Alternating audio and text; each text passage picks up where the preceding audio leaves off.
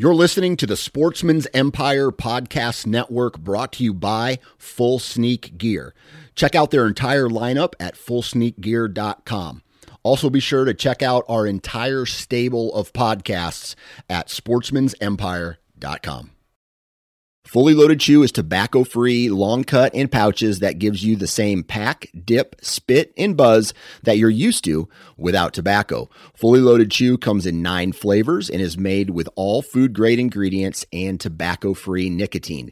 To give us a try, head on over to fullyloadedchew.com for a $1 can of chew with free shipping when you enter the code OUTDOOR1, OUTDOOR, and the number 1. For more information on our product line, visit fullyloadedchew.com.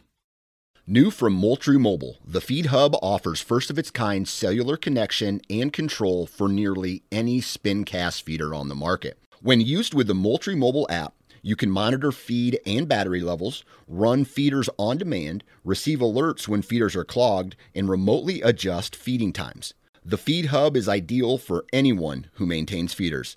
Remove the guesswork and save time by planning feeder maintenance before you drive to your hunting property. For more information, visit moultriemobile.com.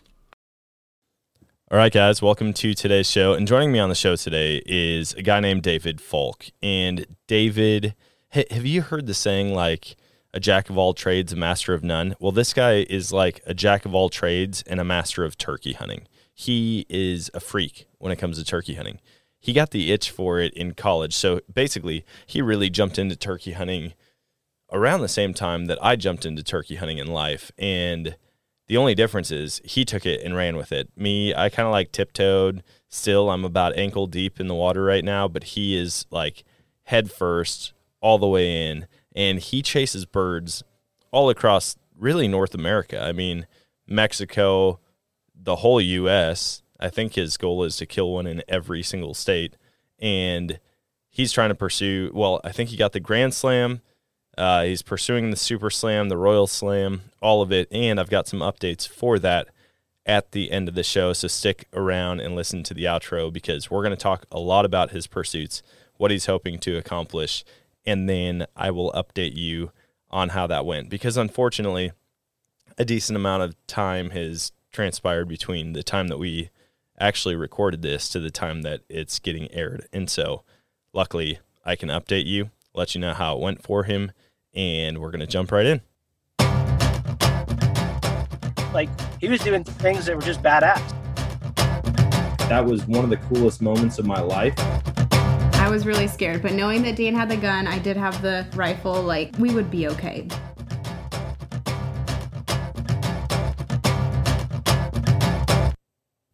All right, guys, so I am constantly getting asked about the gear that I'm using, and the great news is that I've got it all listed out on Go Wild.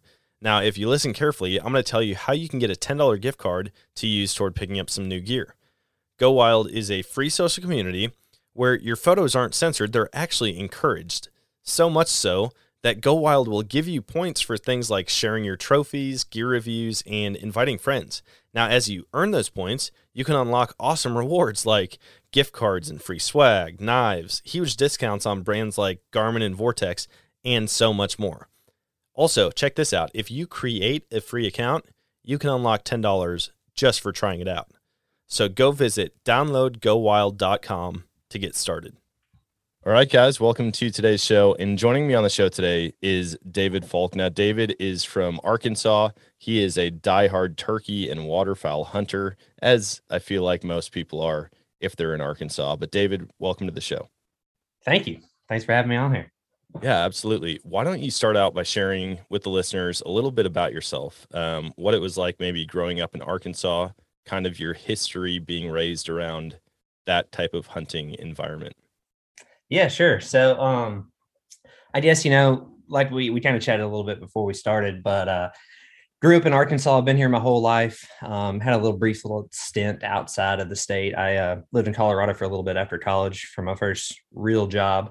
But yeah, man, I grew up here, growing up in Arkansas, like you kind of mentioned, everyone here is a duck hunter. The duck hunting culture is just super strong. I mean, we were kind of joking about you're pretty much born with a duck call in your mouth when you get here. Like everyone has a duck call, everyone calls, everyone's got a duck boat, everyone's got a duck dog. My dad actually kind of introduced me to hunting. He's a huge duck hunter, and really growing up, that's kind of all we did.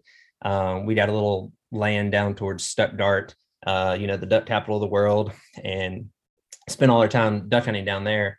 So that's where like my first true, I guess, hunting passions started and really got me down that whole path. Grew up deer hunting some, but I've just never got that fired up about it. It's something I kind of do in passing until duck season starts. And I guess, too, growing up in Arkansas, there's not a lot of turkeys. There still isn't. There was at one time, but populations have been kind of just declining for 20 something years. So I really didn't get into turkey hunting until I think I was 13 or 14, something like that. It was like my freshman year of high school. And I've got a funny story about that too, I can tell you later, but that was the first time I ever went turkey hunting, and me and my dad knew nothing about it. But that really, I actually went, and my second hunt, I was able to get a turkey, and that lit a whole nother fire. And since then I've just been obsessed with it. Went off to college at Mississippi State and hunted public land down there for 4 years on a really tough national wildlife refuge. And that's where I really kind of grinded my teeth and learned how to truly kill turkeys. And since then I've kind of gone nuts. And now I pretty much spend every weekend possible from March 15th to May 31st chasing turkeys. I've just, it's almost replaced duck hunting at this point. I mean, I love both. Thank goodness they're at two different times of the year. I'll tell you that. Yeah, that's the problem, is when seasons start to overlap, you really have to figure out what your priorities are at that point. Oh, definitely. Because, I used to fish a lot of bass tournaments. I mean, I was obsessed with bass fishing. I remember growing up, I was like, I'm going to be a professional bass angler. I wanted to be Kevin Van Dam, which I think a lot of young boys probably do. But I used to fish some tournaments in high school. I fished some in college, fished a national championship. But once I started getting crazy about turkeys, I can't even tell you the last time I picked up a bass rod. I don't even think about it anymore. And that was something I really enjoyed. But turkey hunting is just completely made that leave my mind. Yeah, that's crazy. I've always thought that turkey hunters were kind of funny because I never grew up with turkey hunting.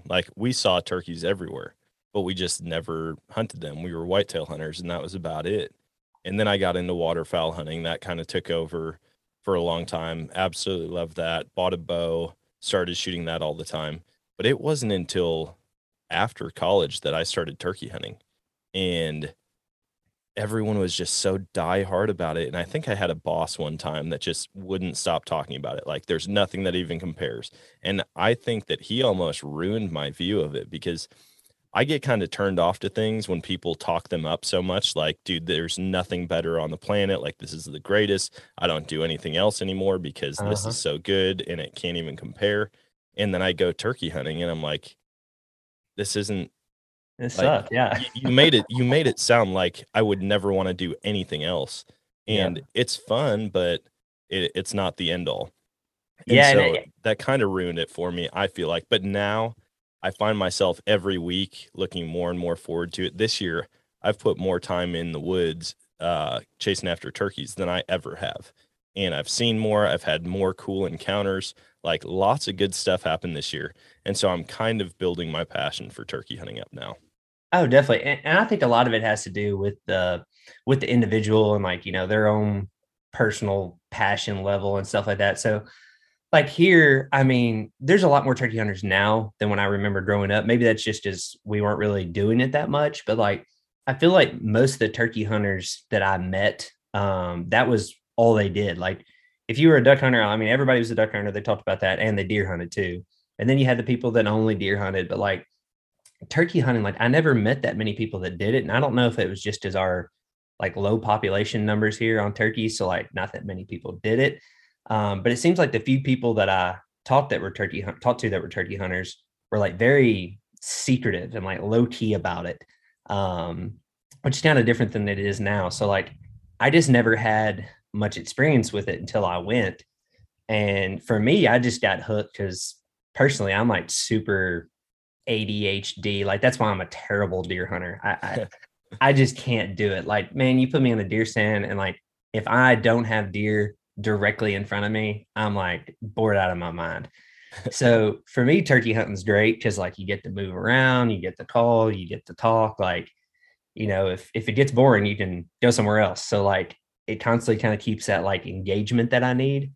And same with waterfowl hunting. I mean, I think that's why a lot of people like waterfowl hunting is being able to move around and talk, and you're not just sitting there still and quiet. So for me, it was just a perfect fit. But for everyone, it may not be the case. But I am glad that you're starting to get some of these experiences where you're starting to see the attraction. Oh yeah, I mean, it used to be like I would sit in spots where I had seen turkeys come through during deer season. I'm like, hey, they use this all the time, or I catch them on trail camera, and so I'm like, obviously they're using it later in the year. They're probably still using it this time of year, and so I'd go and sit in these spots, and I'd have encounters, but like the first time I heard them spitting and drumming, like strutting up close, they came all the way up to like 3 yards from me, Yeah. but they were on the neighbor's property. Yeah. And so I'm like looking this turkey dead in the eye from inside of a blind, and he's so upset, just fully strutted. And I mean, he did that for 45 minutes. And the whole time I'm thinking like, dude, I could shoot this thing point blank if I stuck my gun out. And I don't know. I was like, man, that's cool, but it didn't happen. They didn't come in. I've been waiting. I have yet to have them come in and beat the crap out of my decoys. My buddy had it happen on the property I hunt yesterday. Okay. And that's something that I really want to see. But I've had them come in just fired up. And I think I say that I've never had them beat up my decoy. I think they did one time, but we actually got bored and went for a walk. And so we came back, and these toms were booking it across the field towards my Jake decoy. And we actually got the turkey fan out, snuck up on them to 16 yards and waited for them to pop out in sight. And we couldn't see the decoy at that point. But anyways, we doubled up on them. So awesome. I've never had it happen like right in front of me. But this year we hunted a couple different spots and we kept hearing them. And I was like, man, I wish we would have set up over there. Well, one of the first mornings we heard them gobbling in this different patch of timber on the property. And I was like, dude, do you think we have time to book it over there and get set up? And he's like, yeah, let's do it. So we did. And that changed everything for me as far as turkey hunting. Like this year, I don't go and get set up until I know exactly where the birds are roosted. And before I would just set up because like, oh, I thought it might be a good spot. Area, yeah. And so I think that's been a big change for the success that I've had this year and for my excitement. Because now it's like you go out there and at dark and you're just kind of hanging out, standing in a field where you can get to different spots quickly, and you just wait. And once you hear them fire off, then it's like, all right, time to go. Let's hurry, get over there, get set up before they can start to spot us. And that's been the fun part of it for me is figuring out. Definitely. Because tell me, I mean, it kind of sounds like when you were first kind of getting started, you were kind of more like what I call deer hunting turkeys, which a lot of people do that, necessarily don't. A lot of people do this when they're first starting out, of course, or if they don't know how to call and stuff like that. And sometimes that's the only way to kill a certain turkey. But for me, like going back to the deer hunting thing, like I can't even hardly deer hunt a turkey. Like if I've got a game camera out and the turkey's been strutting in the same spot every day and he won't gobble, like I almost just assume not mess with him because I just can't sit there and wait.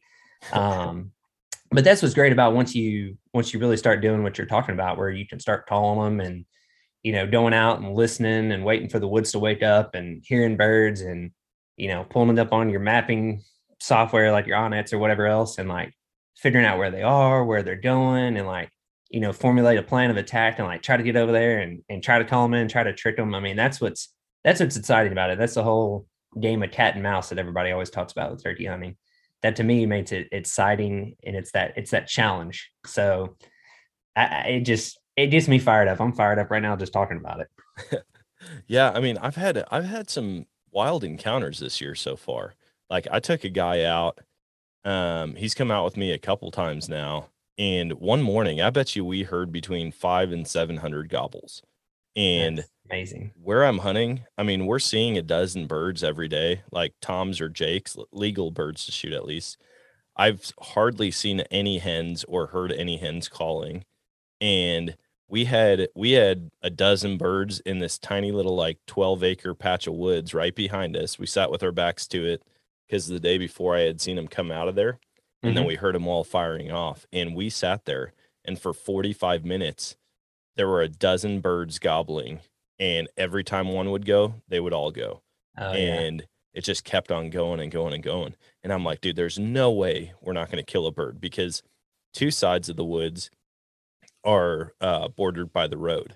Okay. And we're sitting on the opposite side, so like catty corner from that. And I'm like, they're going to come out somewhere right here. And they never did. And I'm like, dang, you got to be kidding me. Another day where'd they end up going? Did they gobble off into the distance across the road, or did they just go quiet? They were just hanging out in the woods. Oh, And really? we could hear them just like kind of moving away. And that was basically the entire first week of turkey season for us. We didn't see birds in the field at all. Like the spots that I'll drive around, that I have access to, I'll drive around to them and just see what's out, see what's moving, how many there are. And it was about 5 days worth of hunting where I didn't see a single bird on a huntable property that I had while I was driving. And they just were in the woods the whole time. And now it's completely flipped. And I've had encounters with birds in the same field 4 hunts in a row. Or like we did 4 days at this one spot. We killed 2 birds off of it on a bird on 2 different days. And then my buddy had a shot at one on one of the other days. So 3 out of 4 days we had a shot opportunity or actually had a successful hunt in this exact same spot. And so now, I mean, the birds are active. They're coming down. They're talking like crazy. And it's been a total game changer for me. And I get why people get hooked on it now. Like when you're sitting there and you hear them gobble and you're like, dude, they're 200 yards away. And you might not hear that one gobble again for a long time, but you hear the other one sounding off. And then all of a sudden you're like, oh crap. He's 60 yards from us. I can't see him yet, but he's right here. That's exciting. I mean, that anxiety right there is what gets me. Like you're talking about where you hear a bird and they're gobbling and you try to get as close to him as you can, and you call and he gobbles, and like you're saying, he's maybe 150, 200 yards away, and then he just kind of goes quiet, and you're like, is he coming? Is he not coming? Because other birds have done this and left, but maybe he could be coming. You don't know, and then like all of a sudden you hear that thundering gobble at 100 yards, and you're like, oh crap, I think he's coming, and like then it's just that game of like staring at the woods or whatever else, like looking for any sign of movement, and you're like, I mean, your heart's beating, that anxiety on me. I'm just like, hey, I'm going crazy. And then all of a sudden, you catch a glimpse at 80 yards and here he comes. I mean, that's just what gets me going. I'm ate up with it. I mean, it's so exciting. I will say I've never had this happen to me, aside from like playing sports. But that morning when we heard all those gobbles, we were sitting probably 5 yards apart from each other. And it was just the way the hide was set up right there. Like we had 2 really good spots to hide 3 or 4 yards into the woods where we could see everything out in front of us. We could see across by the pond, by the corn and the beans, and like all the common spots that we see them. And they started firing off behind us. And I'm telling you, I couldn't get my breathing or my heart rate under control for 45 minutes. And we never even saw a bird. That was just because they were going nuts behind us. And I would start to think like, okay, I'm doing all right now. I'm good. The whole time I'm thinking a bird's going to step out and it's going to see my chest and my vest, like opening and closing, Right. And the whole time I'd be like, all right, just chill out. If it happens, it happens. If not, whatever. And I hadn't had a good encounter with a bird at this point this year. And then all of a sudden I would just imagine catching movement out of the corner of my eye, and seeing birds just booking it over to our decoys.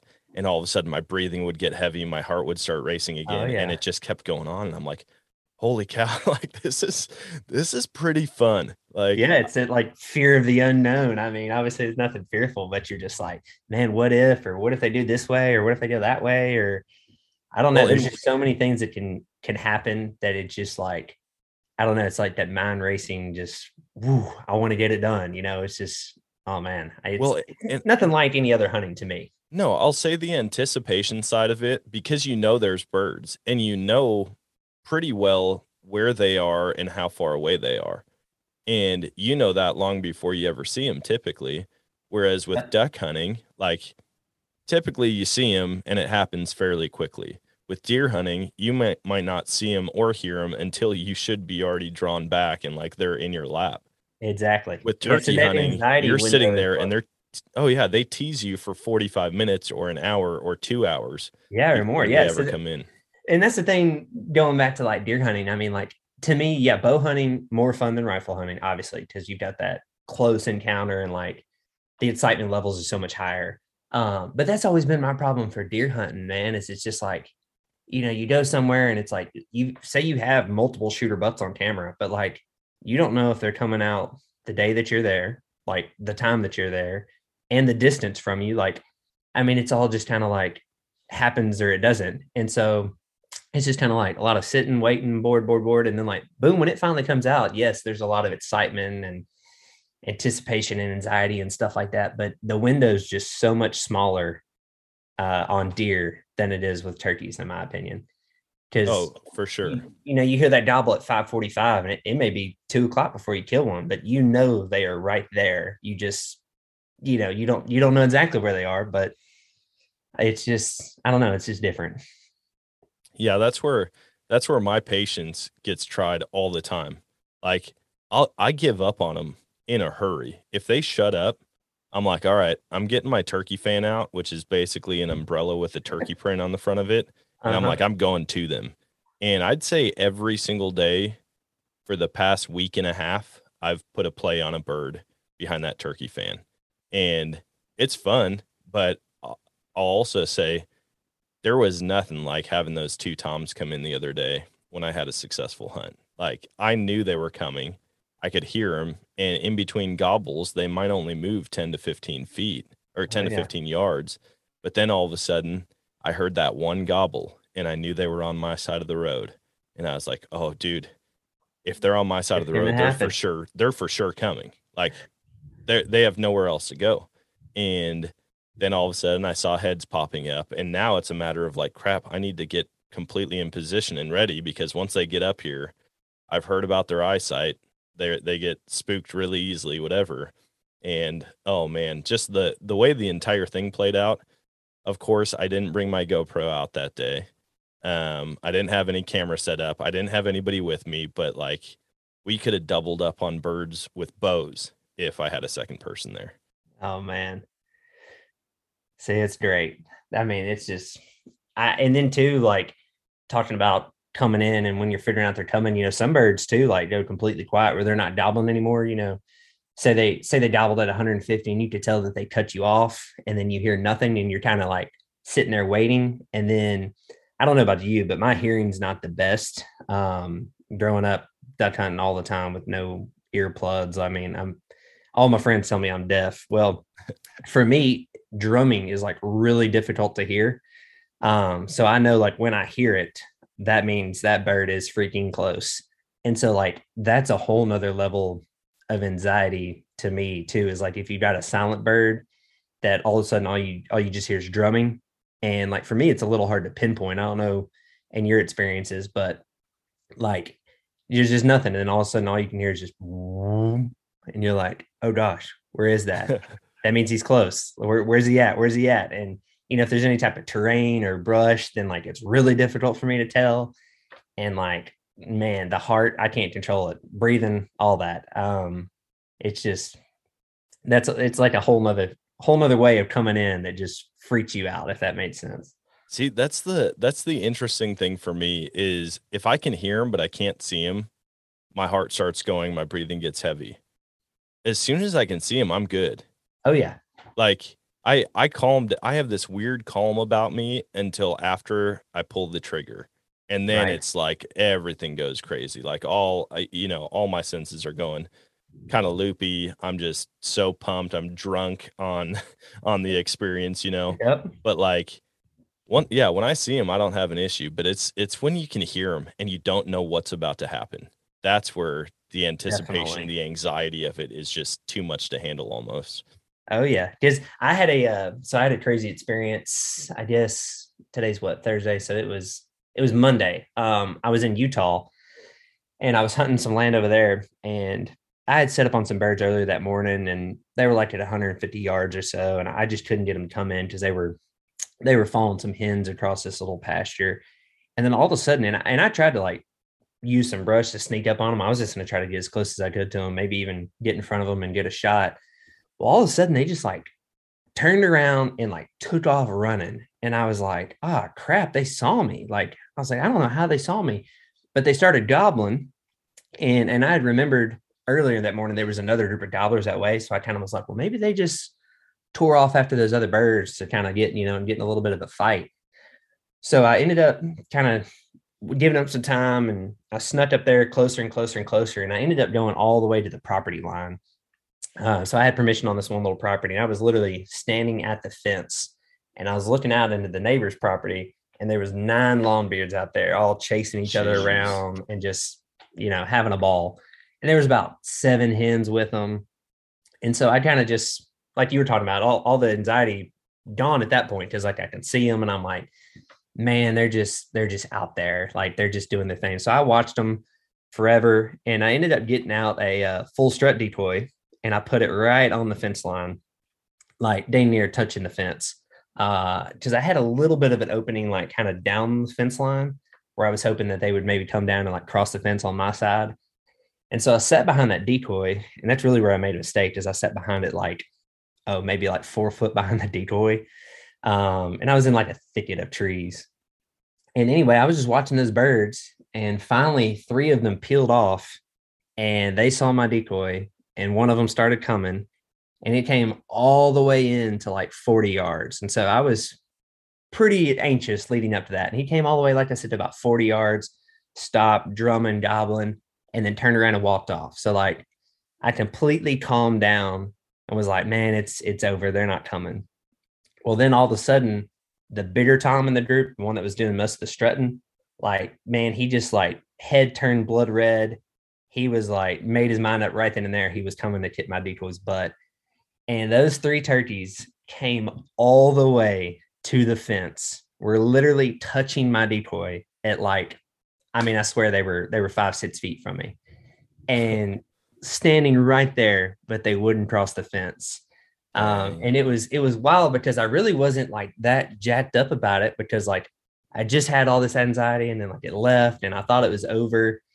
And then they were like coming, and I was just kind of focused. And then all of a sudden it hit me, and I was like, I have 3 gobblers like 5 feet from me.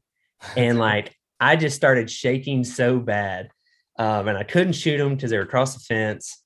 And eventually the biggest bird saw me shaking, I swear. And he wasn't too spooked, but he like threw his head up and kind of just stared at me. And then they just all 3 walked off. But it was crazy, because it's the closest I've ever been to gobbling and like drumming turkeys, and they lived to tell the story about it. I mean, I wish I could have had a video camera. It was insane how close they were. Gosh. But it was wild. I mean, it's kind of like your story of being in the blind, but I was just sitting there leaning up against a tree with another little tree in front of me, and I could almost touch them. It was crazy. Dude, I see those videos where the turkeys are like at the end of the gun barrel. And I'm like, man, I want that one time where there's not a fence or brush in between me and them. Like I want to experience them up close and personal. I want to have them gobble like right in my face. The other day we had gone to this spot, and we drive around a bend at the river, and like you can look out and see this entire bean field. And there's a couple little coves of field and like fingers of trees that kind of poke out, and it creates kind of like a perfect little area for the turkeys to come and just chill for the morning. Well, every day lately they've been out there, and I can get within about 150 to 200 yards of them, before I'm completely exposed. And so that's where that reaping decoy comes in. And I've now put 3 stalks on birds with that. And one of them I got 70 yards from it. It just didn't, something wasn't right. It didn't run off. It just kind of slowly disappeared into the woods. The other day we did one and I was 35 yards from this Tom, and he was just, I mean, he was strutting. His head was bright red, but he was 1 yard on the other side of the fence line. Typical. And, you know, like I've got my, he ducked down at one point and I thought he was crossing under this 4-strand, and I flipped the safety off. I mean, I'm like ready to pull the trigger. Oh yeah. And he popped his head back up and I'm like, I can't tell. I really can't tell if he just ducked under the fence or if he's still on the other side. And so I never did pull the trigger, and I'm glad I didn't, because he was in fact on the other side of the fence still. It hurts, but it's the right thing to do. You know? Oh yeah. You always hate like not, or missing an opportunity like that. But my whole thing is I will never do something if I have to change the details of the story to make it legal or ethical. Right.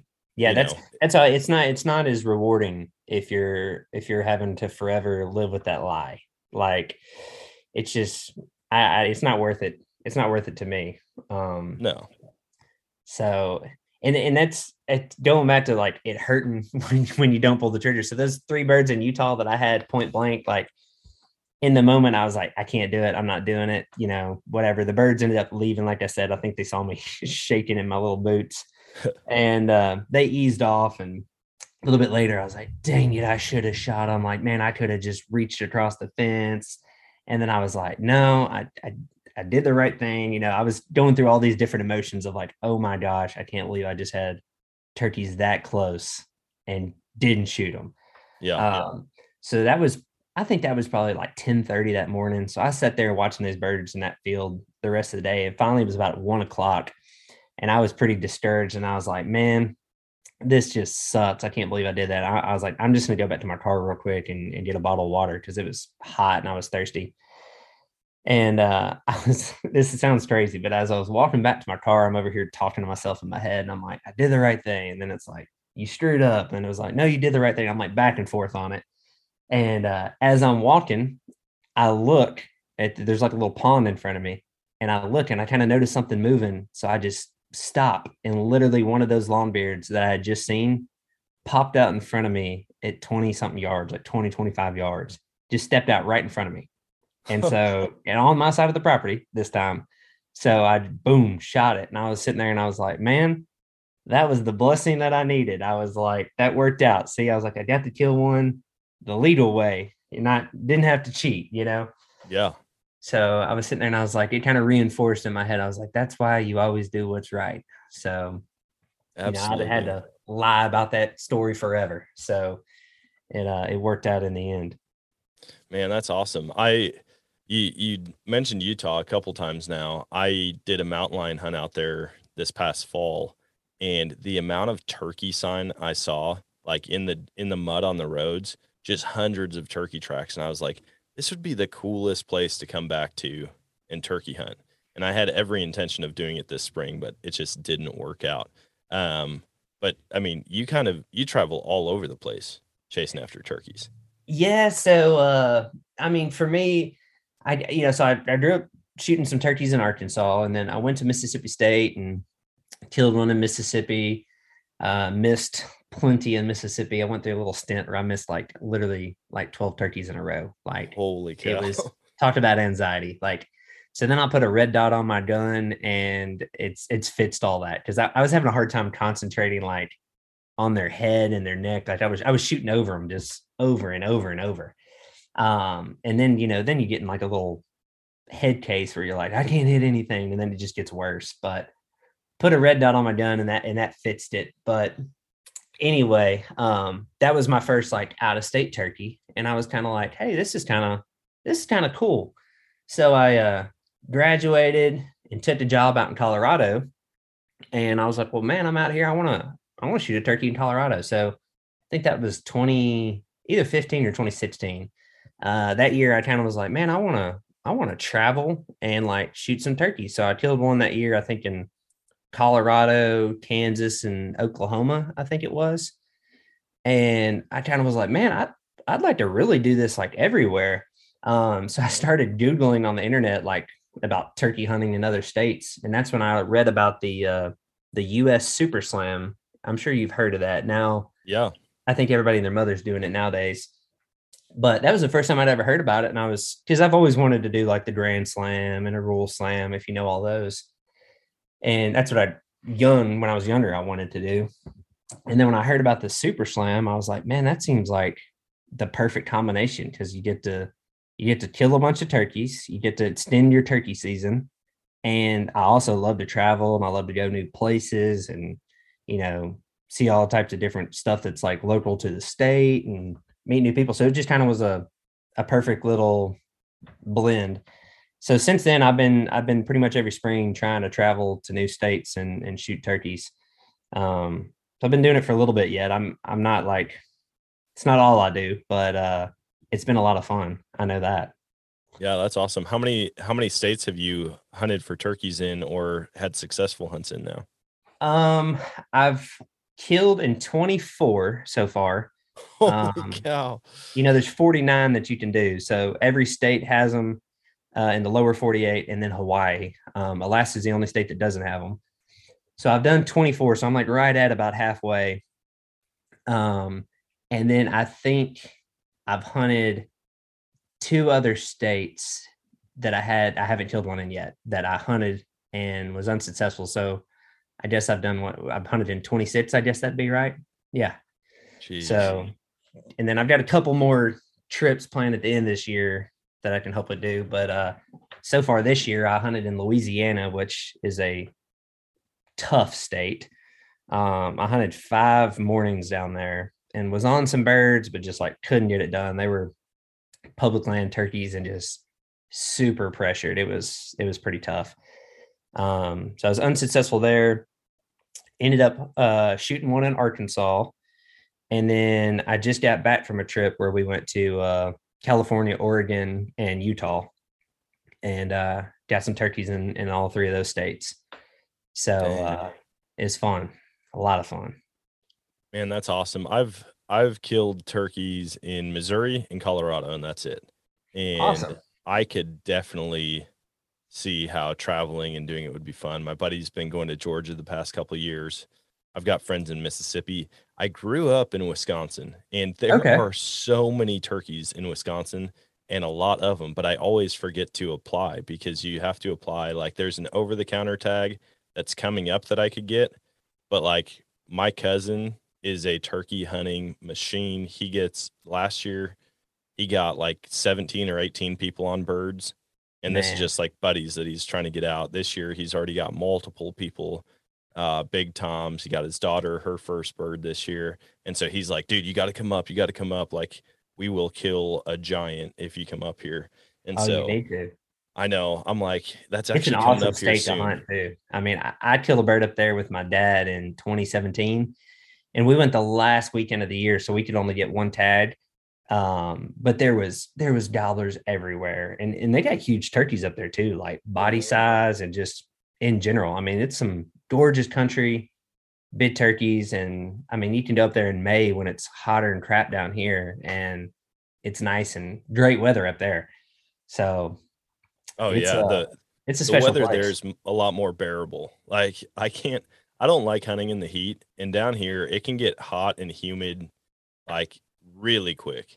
Oh yeah. And I'm not a big fan of that. But other than that, like, turkey hunting is definitely growing on me.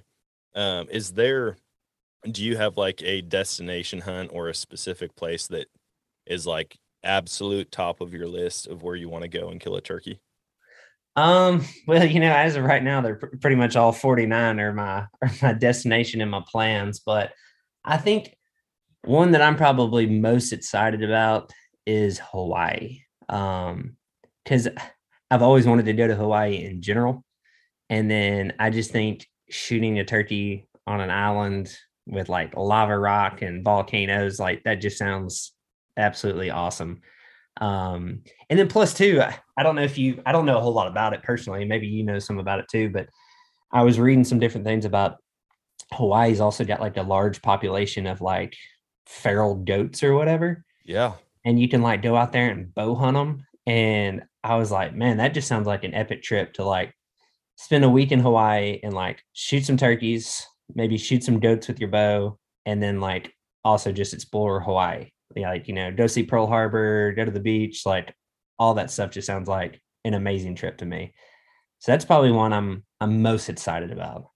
All right, guys, I need to take a quick second to tell you about a product that I've been using for quite a while now. It's called Bull Elk Beard Oil. If you've spent any amount of time in the outdoors, whether it's on the mountain, in the marsh, or in the woods, you've felt the effects of the wind, the sun, and the cold on your face. What this product does, it helps you look better, feel more confident, and it helps your beard keep its moisture. Not to mention, it smells great, so now my wife can't complain as much after I come home from a long week of elk hunting. Now I need to tell you, I've gotten to know Brian the founder over the past couple months, and he is an awesome guy. Brian made sure that all of these oils are made out of clean products right here in the USA. He also loves to give back to the outdoor community, whether that's through fundraisers for public land acquisitions, or even helping donate money to cover the surgery cost of duck dogs. He's an amazing guy, and he makes an amazing product. So go check out bullelkbeardoil.com and be sure to check out the subscription options so that you don't have to run out of your favorite facial hair product. Plus, you can use the code Nomadic and get 20% off your order. See, I've been slowly looking into Hawaii and hunting opportunities because they've got pigs, goats, axis deer that you can hunt out there. And I'm like, one, that would be super awesome. I've never been to Hawaii. My wife wants to go so bad. She was there for like 20 hours one time. She got on a trip, and then the family that she went with had an issue in the family, so they had to fly out literally the next day after getting there. But she's like, I want to go back so bad. And I was like, yeah, that's kind of a win-win. Like, go to Hawaii. I can hunt. I really want to get into spear fishing. I think that'd be a ton of fun. Awesome, for sure. And then if she could hang out on the beach, she wouldn't care how long I was out hunting. Right. What kind of turkeys? That's the one thing I haven't looked into in Hawaii is turkey hunting. What kind of turkeys do they have out there? So they've got the Rio, the Rio Grande turkey. Okay. So yeah. I was reading about it actually not long ago, and I may lie to you on the stat, but I think they were released in Hawaii in like 1960. They put like 400 Rios or something on the island. It's on the Big Island. Dang. And like supposedly the population is just exploded. And part of going back to talking about like a full-on vacation in Hawaii, that's part of why I think I'm really excited about Hawaii is so for my normal job, I do sales. And in 2020, I had a really good year. And they have like a sales incentive trip that they call it, where they'll take the top sales reps and you win a free trip. So in 2020, I won it, and I had a week vacation in Hawaii, staying at like the Four Seasons, and like the flight was free, the hotel was free, all the meals, all the drinks. Then we had like activities. So like I had signed up for 2 days of like deep sea fishing, catching like wahoo and all that fun stuff. Then I had like a snorkel trip that was all for free, all this stuff. And I was reading about it. First time I'd ever really like looked that much into Hawaii. And I was like, man, this is going to be an awesome trip. Definitely because it's free. And I was so excited about it. And then because of all the COVID stuff, they ended up canceling the trip. Oh so my I was gosh. so sad because I was so pumped up for it. And then they just, pulled the rug out from under us and we're like, oh, never mind. No trip. So because of that, now I just like, I almost can't wait to go to Hawaii. Originally, I was like, I may save that for the final state. Like once I get up there and I'm at state 48 and like, this is the last one, I'm going to do Hawaii. But now I'm like so fired up about it. I'm like, man, I may go next year. I don't know. Or maybe the year after that, but I want to get down there bad. So did they reschedule your trip, or did it just completely get canceled? So you had an option of you could take a payout where they give you like a cash bonus that quote unquote, was equivalent, which it wasn't even close. Or you could reschedule for the next trip, which was I think it's this summer, and I forgot where it was. It was like Jamaica or some Caribbean place. I don't know. Not really my cup of tea. Yeah. So I took the money just as I was like, well, I'm going to do something different. And I ended up using some of that money to take like a trip out to Colorado last fall, just to kind of visit some of the places that I used to travel and stuff like that. And I bought a new rifle with the money as well. Nah, hey, that'll work. I was like, hey, if I can't do what I want, I'm going to buy some stuff that I want. Yeah. So in living in Colorado, did you get into big game hunting out there? Man, so that's what I was so fired up about when I moved out there. And it's kind of, I regret it a little bit now. So I just graduated college, and this was like my first big boy job. And like growing up, my parents always like instilled like a heavy work ethic in me, and like, really beat it into me about like, you got to work 24/7, blah, blah, blah, blah, blah. So like I moved out there and I like had all this pressure on me to perform. So like I spent a majority of my time working and not doing all the stuff that I love. And then plus when I was out there, my territory that I traveled was huge. I had like Western Colorado, Southwest Wyoming, and like a little bit of Utah. So my territory was just massive. So I was always in a hotel. So while I was out there, I only got to hunt turkey. And then I met a good friend out there who was a goose hunting guide and a dog trainer. So I had my dog with me at the time. So spent a lot of time training dogs and then hunting geese with him. And then it wasn't until I accepted a job in Arkansas and moved back that I actually went back out there and I shot an elk with a buddy. And then I also shot a pronghorn while I was out there. Nice. So I'm a little sad because I didn't get to do all the stuff that I wanted to do. But I was able to do a little bit, but that's a whole nother world of hunting that like, I just would love to really get into it, but I just don't have that many friends that do it. And I don't know a lot about it. I mean, bare minimum, really. Yeah. The Western hunting is 100% right up my alley. Like I love the mountains. I love big animals. I love just seeing antelope and mule deer and elk and moose and bighorn and mountain goat. Like it's all this stuff that I saw on TV shows or like, these exotic hunts that I never thought I'd be able to do. And so then once you actually do it and see it in person, it's a whole different level. And I can't now what I'm really excited about, like having the experiences I have turkey hunting, having the gobbles and they're coming closer. I can't imagine having that exact same feeling, but it being a 600-pound bull elk coming your way, just bugling its head off first thing in the morning. Like that to me is almost the pinnacle of hunting in the US. When you have that kind of animal and the interaction, because you don't get that with most animals here, unless they're birds or small game, like you don't have that back and forth with deer a whole lot unless it's a real short time during the rut.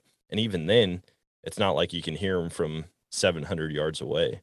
But with a bull elk, to hear them scream and get closer and closer and closer, especially with a bow in hand, oh, dude, that is a whole different level.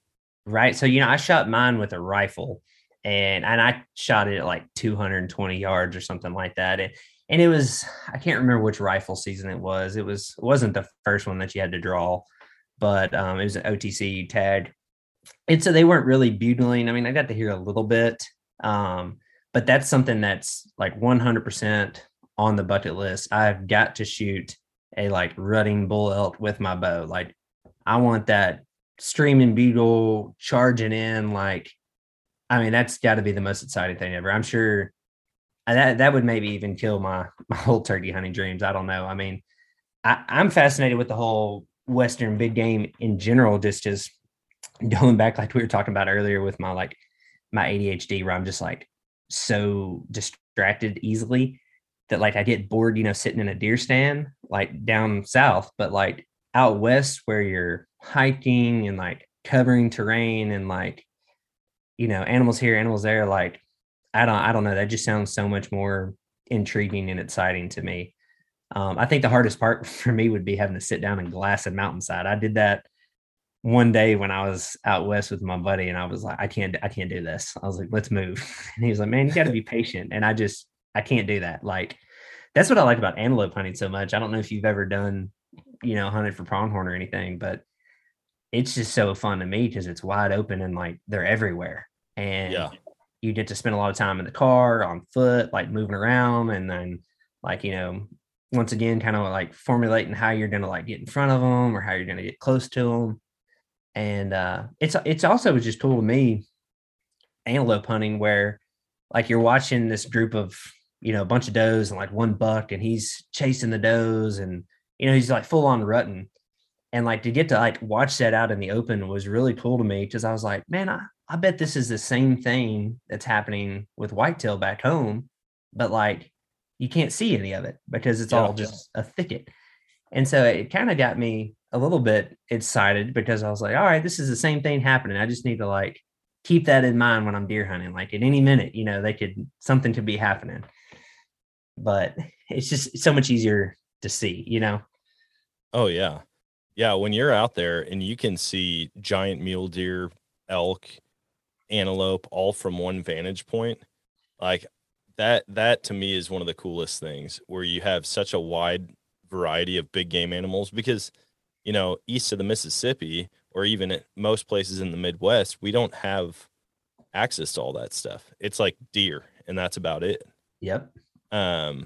But out there, it's like you could potentially be hunting 3 different big game species, or 4, actually, if you get a bear tag as well. Right. You could be hunting 4 different big game species in one unit all at the same time. Yeah, that's just so awesome. And I'm like, dude, imagine that. Like just walking around, and it's like, man, if I see a big mule deer, I'm going to shoot it. If I see an antelope, I'm going to shoot it. If I see a bear, I'm going to shoot it. And exactly. Opposite from you, I love glassing. That has turned into one of my favorite things. And in fact, I got a new Vortex spotting scope this year. I got some adapters for both my phone and my GoPro, so I can hook them to my spotter or my binos. And like capturing video of elk or mule deer or whatever at 1,000 yards is one of the coolest things to me, because like they have no idea you're there. You're just getting to experience wild animals being completely wild at a distance that they'll never have any idea that anything's watching them. Yeah, it's awesome. That was one really cool experience when I was out there on that same trip that I shot that elk. While we were out there, I had a bear tag, but my bear tag like expired before I came out there. So all I had was my elk tag or whatever. Well, we were hunting this property, and like we're on one, super steep mountain, and it goes way down to this, cut valley, whatever you call it. And then like steep up the other side. So like from our side of the mountain to the other side was like, way over there. You couldn't even shoot. It was so far. And it was cool because where we were at, there were some other guys that were bear hunting. So, they had their little hunter orange on. And so we were talking to them on the phone, and we started looking through like our spotting scopes, and we could see these guys, hiking up the mountain. Well, then the guys I was with, who were much better at glassing than I was, they started looking across this mountain, and there was actually 9 bears over there, all in different spots. Holy cow. And like you could see like, bear here, and like bear way up there, and then like bear down here. I mean, they were everywhere. And I was like, holy smokes, I can't believe there's so many, like, I would have had no idea there was anything over there, and there's freaking 9 bears. And it was really cool because we'd have to watch those guys move up the mountain towards the bear.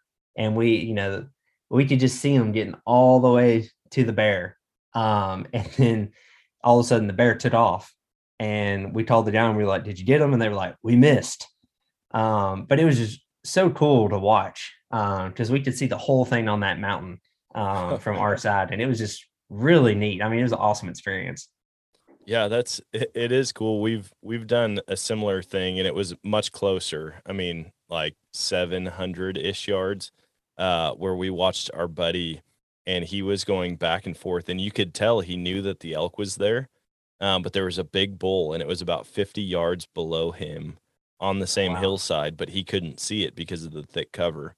And he could hear it, and we're sitting there watching through our binos, and he's just walking back and forth, and then he'd hear it somewhere else, and he'd move, and he kept trying to get set up, and he's like, dude, I knew it was in there. But in Colorado, we can't use like electronic communication to walk a person into an animal. Right. So like I can't call him and be like, hey dude, he's 50 yards in front of you and a little bit to your left. Yep. Or hurry and get to your right. You're gonna cut him off. They, for whatever reason, CPW has made that illegal. And so like we're just sitting here watching, and he didn't even know at that point that we were watching him do this. And I'm like, oh my gosh, man, I wish I was over there. I wish I could help him out. I wish I could like somehow get his attention from this far away and let him know, like, dude, you're on top of this bull. Just be patient and you're going to get a shot opportunity. And he never did. The bull ended up kind of skirting him, going around this point, and then we watched it cross a meadow, and he never did see it. But right. Just to know, like, that could be you out there. You're walking around and you might have no idea, but there could be a big bull bedded 70 yards from you, or a mule deer buck chasing a doe like right over the ridge from you. But the country's so big that, it's almost impossible to know unless you have that bird's eye view or the view from across the valley. Oh, definitely. Because I mean, that's where we were. We were Colorado. So same, like they told us, we're like, hey, we're heading up. And we're like, all right. And then that's when we started watching them. And like, it was just funny because, we couldn't talk to them, but we were just like, man, there's bears all over them. And they had no idea. Like they were just walking up the mountain. We just watched them. And then they ended up getting close to that one. And we saw the bear take off. And so that's when we called them. And they're like, we missed. And it was just like, well, yeah, you sure did. But man, they were all over the place, Oh, couldn't help them out. But man, it would have worked if you could have. Man, it's just fun, like going new places, and the amount of area that you can cover, or I mean, the amount of area that you have to hunt out there in just one unit that might be 1,000,000 acres that you can, like, you see an animal, you can go there because it's all public. I know, it's amazing. It's the best thing ever. Yeah, it really is. Like you can just put miles and miles and miles on. And then the other thing that I love about it is learning a place and like using what you learned this year to go back and do it again the next year.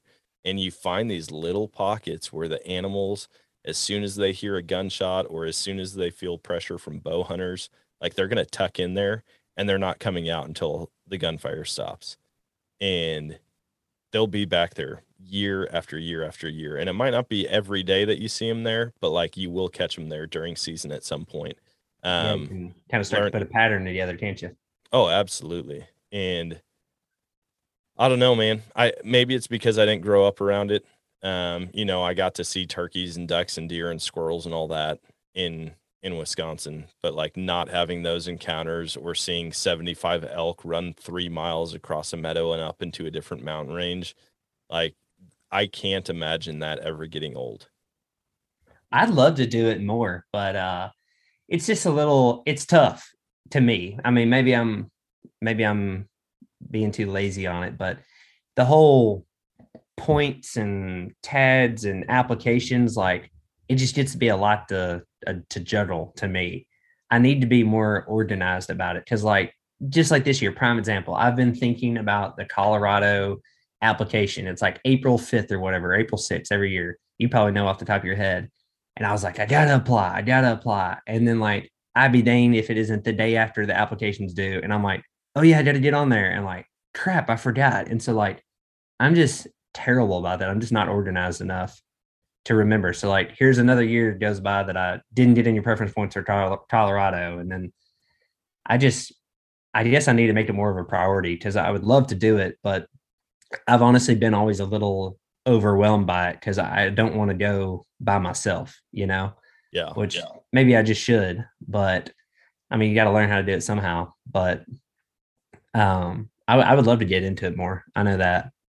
Yeah. I mean, now for a long time, the preference point deal was so overwhelming for every state. Like it was a huge hassle to have to deal with it and figure out what code you had to put in.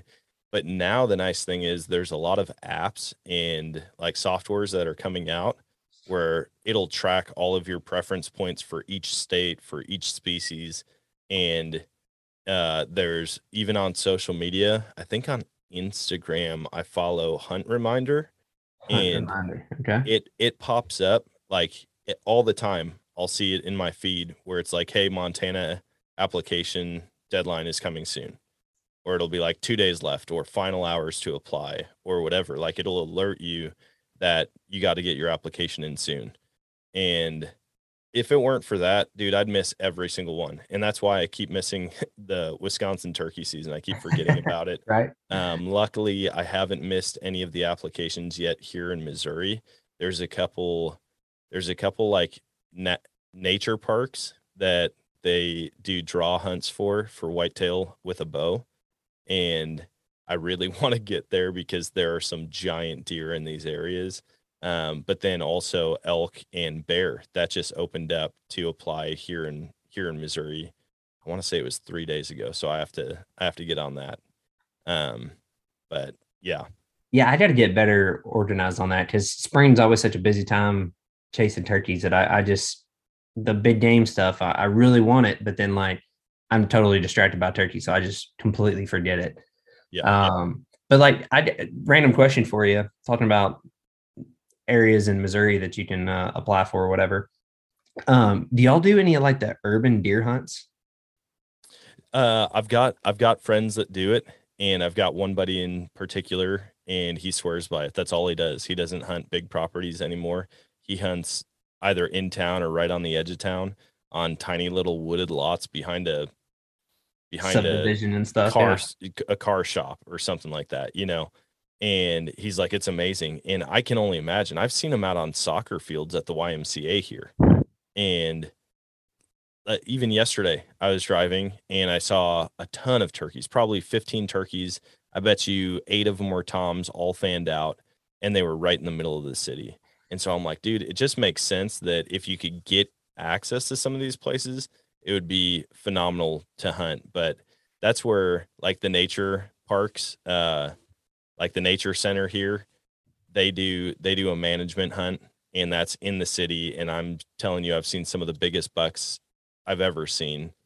Okay, well, that's why I was asking, because so we have several like cities that they do the urban deer hunts here, and you got to pass like a proficiency test on like your bow and stuff like that, make sure that you're accurate. And I think they've got some other little like you got to go to like a little course and stuff. But I've heard people shooting 20 something deer in a season, just like laying them down. And then I've seen some of the bucks that they've killed, and I'm like, holy smokes, I got to do that. I've never signed up for it, but I was thinking about trying it this year. Because I mean, it seems like the population and the size on a lot of those urban deer hunts, kind of like what you're talking about in those nature preserve areas, are just insane. Oh yeah, I don't know if it still is, and I think I've said it before on the podcast, but Colorado Springs, like the actual city of Colorado Springs, has the highest mule deer density of anywhere in the world. Oh, wow. I've never heard that. And if you drive around, like you can see it. Like you'll drive down the highway, and in between the highway and like the big stone walls that they have running along the highway, you could see a half a dozen giant, like I'm talking 180 plus inch mule deer bucks. Like some freaking studs. There's something about human interaction or like close proximity to humans that a lot of animals just thrive in. I think I heard also New York City has like the highest density of peregrine falcons of anywhere in the world.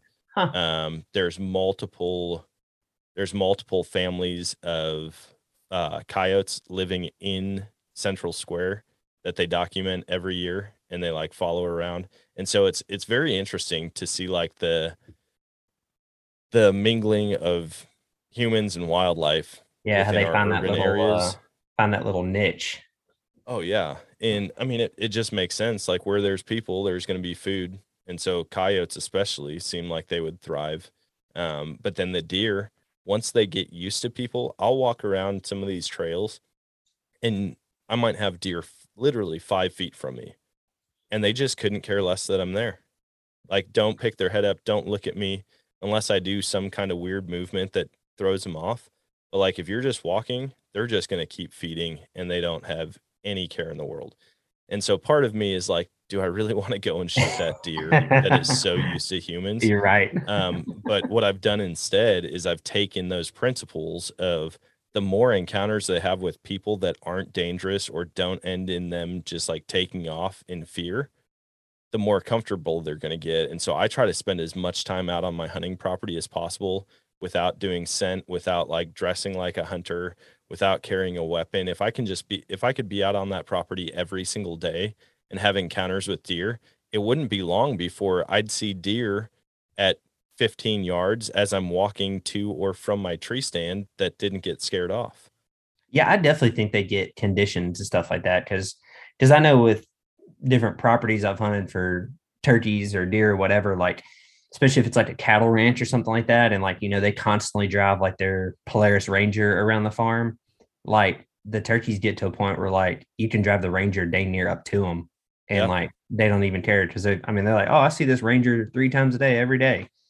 So I definitely think they kind of clue in on that stuff and kind of, because I mean that's what I mean. Wildlife, that's their job, is like their key is survival, and they're going to do everything they can to learn how to survive. And so if they learn that that's not a threat, I think that just kind of goes to the back of their mind that like oh, that's fine.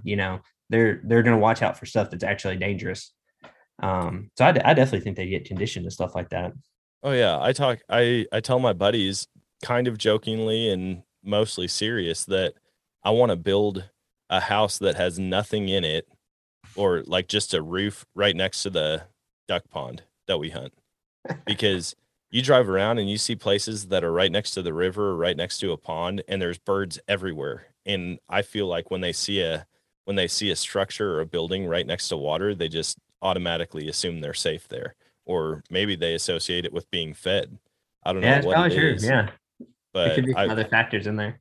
I've heard of people. I've actually had friends that have painted black shadows, like black human silhouettes, above their deer stand on the tree, so that like when deer come in, they see it and they just don't associate it with danger anymore.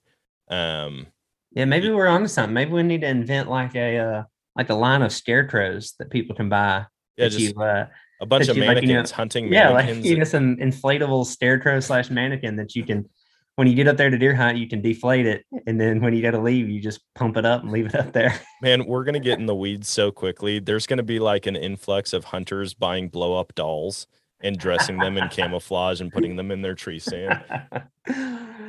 Oh, that's funny. But well, man, I don't want to take up your whole day. I know that we could probably both talk about hunting and continue this conversation for hours and hours, and so we might have to have a follow up at some point. Yeah, man, Um, we could totally do that.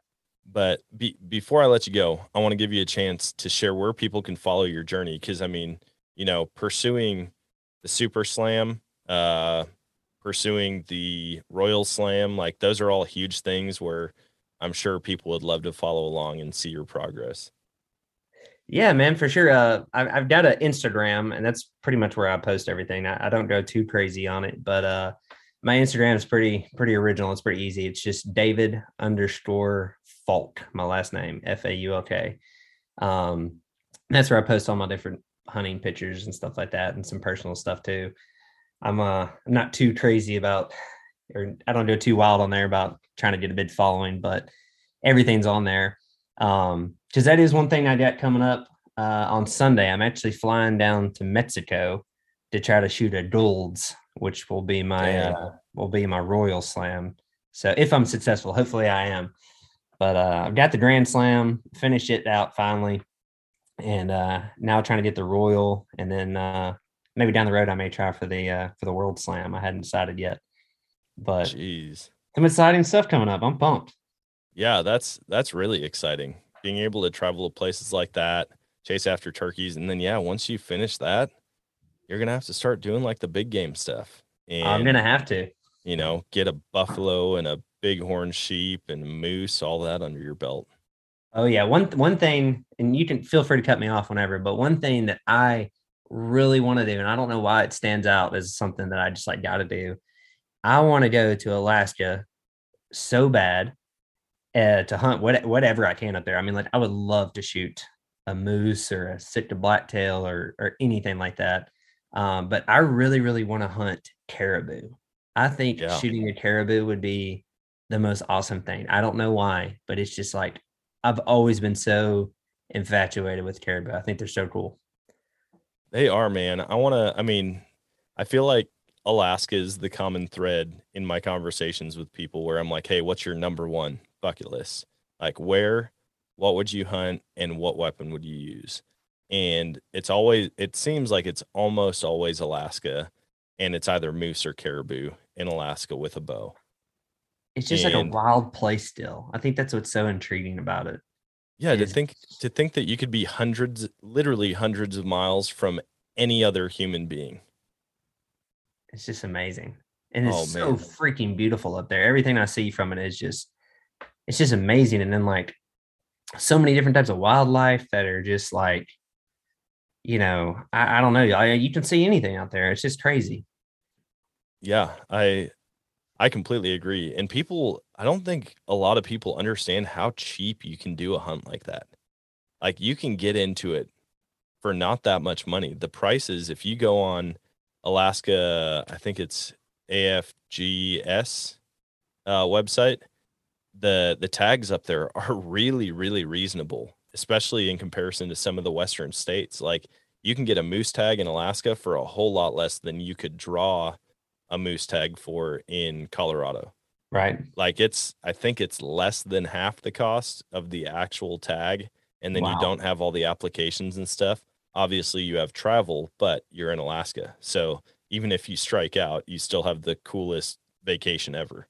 Right. I just talked to a guy. I was actually talking to a taxidermist a couple weeks ago about if I shoot at Gould's, getting him to mount it for me. And he had just gotten, I don't think he just got back. He had just completed a trip or something like that. Maybe it was last fall. I can't remember.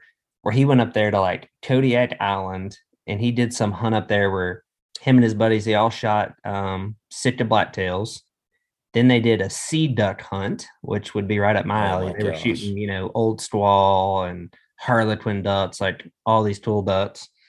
Then they went and shot silver foxes, which I had never even heard of that before. I don't know if you've ever seen one, but Oh yeah.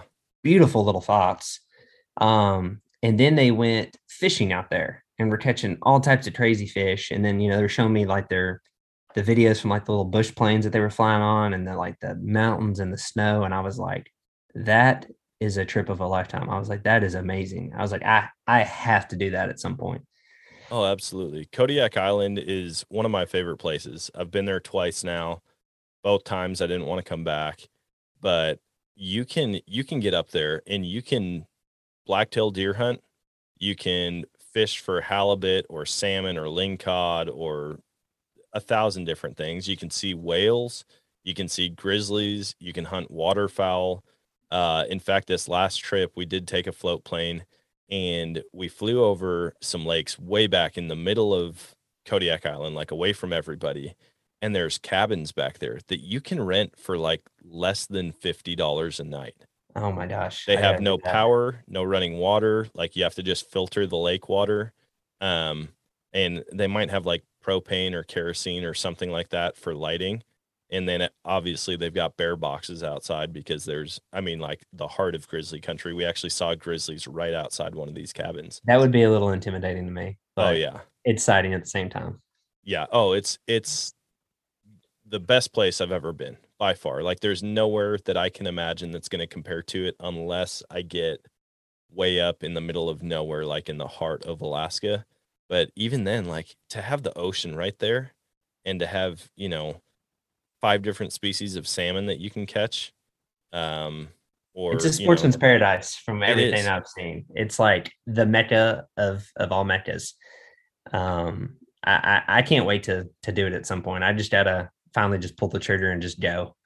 Make it happen, man. You will not regret it. I promise you that. May end up having to move there. Dude, if you do, I'll come visit all the time. Well, David, man, I really do appreciate you hopping on, and it was a ton of fun talking. And this is the first time I've talked to a guest where I've actually been pretty much sold on turkey hunting. Normally, I'm telling people like, you got to convince me, man, because I don't get the hype. And I'm finally to that point where I'm kind of buying into it. So, Oh man, the more you go and the more experiences you have and the more encounters, I mean, it's something's wrong with you if it doesn't get you sold over. I mean, switch over. I mean, it's special. And then just to go down a quick little rabbit hole, but something that's so special to me about turkeys too, there's a lot of different things that you can read and listen to, like a lot of stuff from like Mike Chamberlain, Dr. Mike Chamberlain out of Georgia, if you've heard from him. When you really like look into turkeys about like, how many nests are laid, how many eggs are laid, and then like how many hatch, and then how many make it to poults, how many make it to adults, and then how many are gobblers, like the stats and the odds are against them. So like it's so special to me when you finally see that 2+ year old bird, that adult gobbler, like that thing made it all that time. And then 2 years later, and then you happen to get it in close. I mean, I'm sure it's like that with all wildlife, but I don't know. To me, it's just really special with turkeys because like it is a divine moment almost to me that turkey's right there within range. I mean, it's really special. I made up with it. Yeah, that's awesome. I'm gonna have to. Do you know the numbers offhand, or I might just look it up? Do you know like what the ratio I've is? heard them, but now that you put me on the spot, I could probably spit out some stats and they'd probably be all wrong, but I could get back to you on it. But if you start looking into it, I mean, it's pretty amazing because there's only so many nests laid, and then I think they say like a successful nest is 1 egg hatching, which is amazing because I think the normal clutch is like 12 eggs, and if 1 hatches, it's considered a success. And then I think the success rate is like less than 20% or something like that. Jeez. And then from that point, like making it to like 2 weeks old, like that first 2 weeks is like really pivotal, and like a lot of loss happens then. And then once they're big enough, then making it to, a year old, and to like 2 years old when you can finally shoot them. Like, I mean, it's really special to see a gobbler and to have that gobbler, to trick that gobbler and have it within range. You can look up the stats probably pretty easy, or I could send them to you later.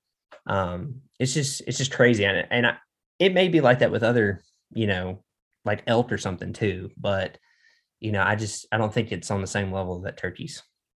Man, I need to look that up because that makes me feel like the encounters I've had this over the past like 2 years have been so much more special. Like I've seen hens with over a dozen poults.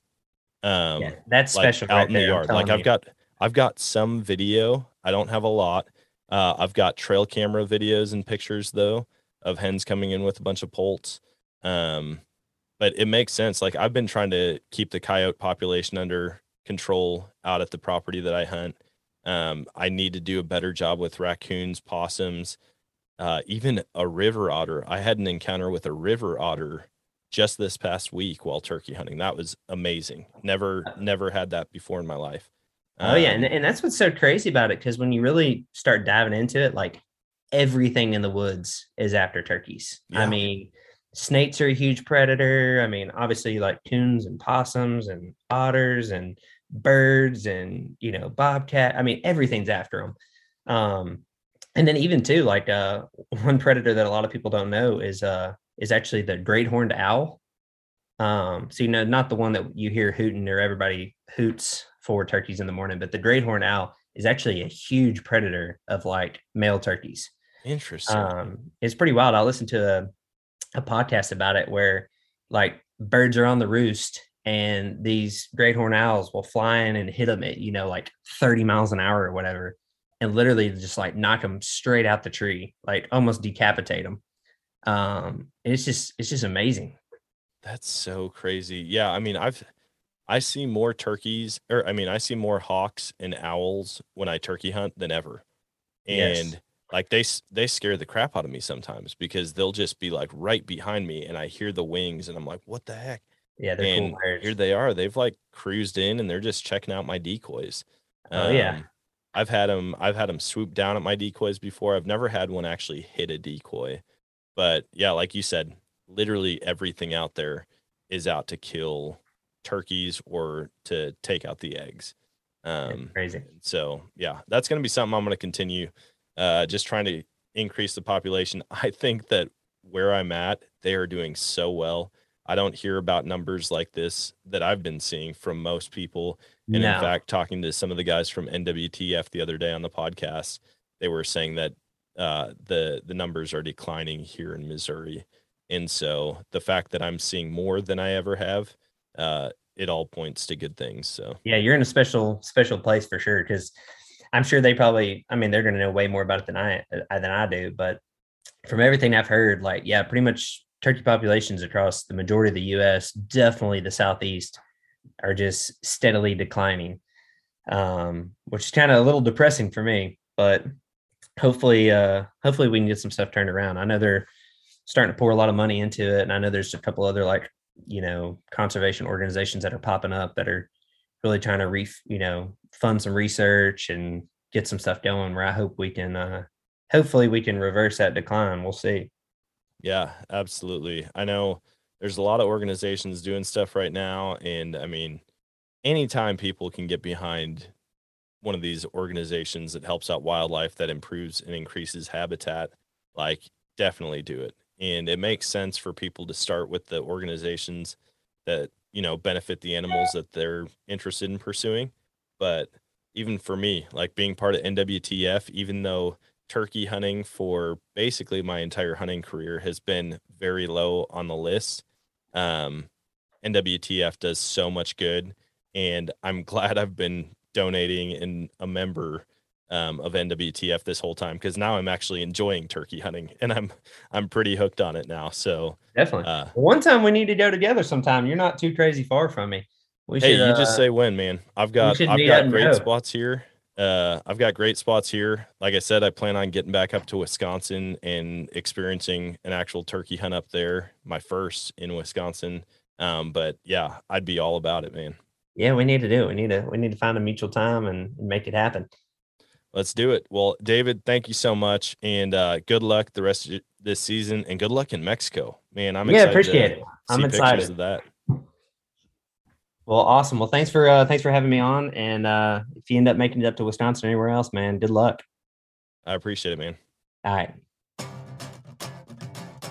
And that is going to wrap it up for today's show. What an awesome show. How fun. Like, to be able to talk to David and hear all about his passions, his excitement, and I've got to fill you guys in, because at the end of the season, well, actually all throughout turkey season, we were communicating, shooting each other texts, sending pictures back and forth of the different birds that we got, and he successfully completed the Royal Slam, which, congrats to him. That is amazing. And then to top it off, it's like, oh man, I also made a quick trip up to Minnesota and got one. And I'm like, dude, he just is all over the place, killing birds left and right. And what a cool life. I mean, what a cool deal to pursue. I haven't made a conscious effort yet to pursue any slam of any type, like killing all the big game species or all the ducks or types of turkey or different deer species. I don't know. Maybe I need to think about that. Like, the one thing I did say I wanted to do before I died was do the North American waterfowl slam. And that's a tall order. There are so many different species of ducks. But congrats to David on his birds this spring. And I'm excited to see what he does next year. It's just going to continue. And before you know it, he's going to have birds in all 49 states and then in Mexico and who knows where else. But before I let you guys go, I need to make you aware and remind you of a couple events. I know I've mentioned them before, but I want to keep them on your radar.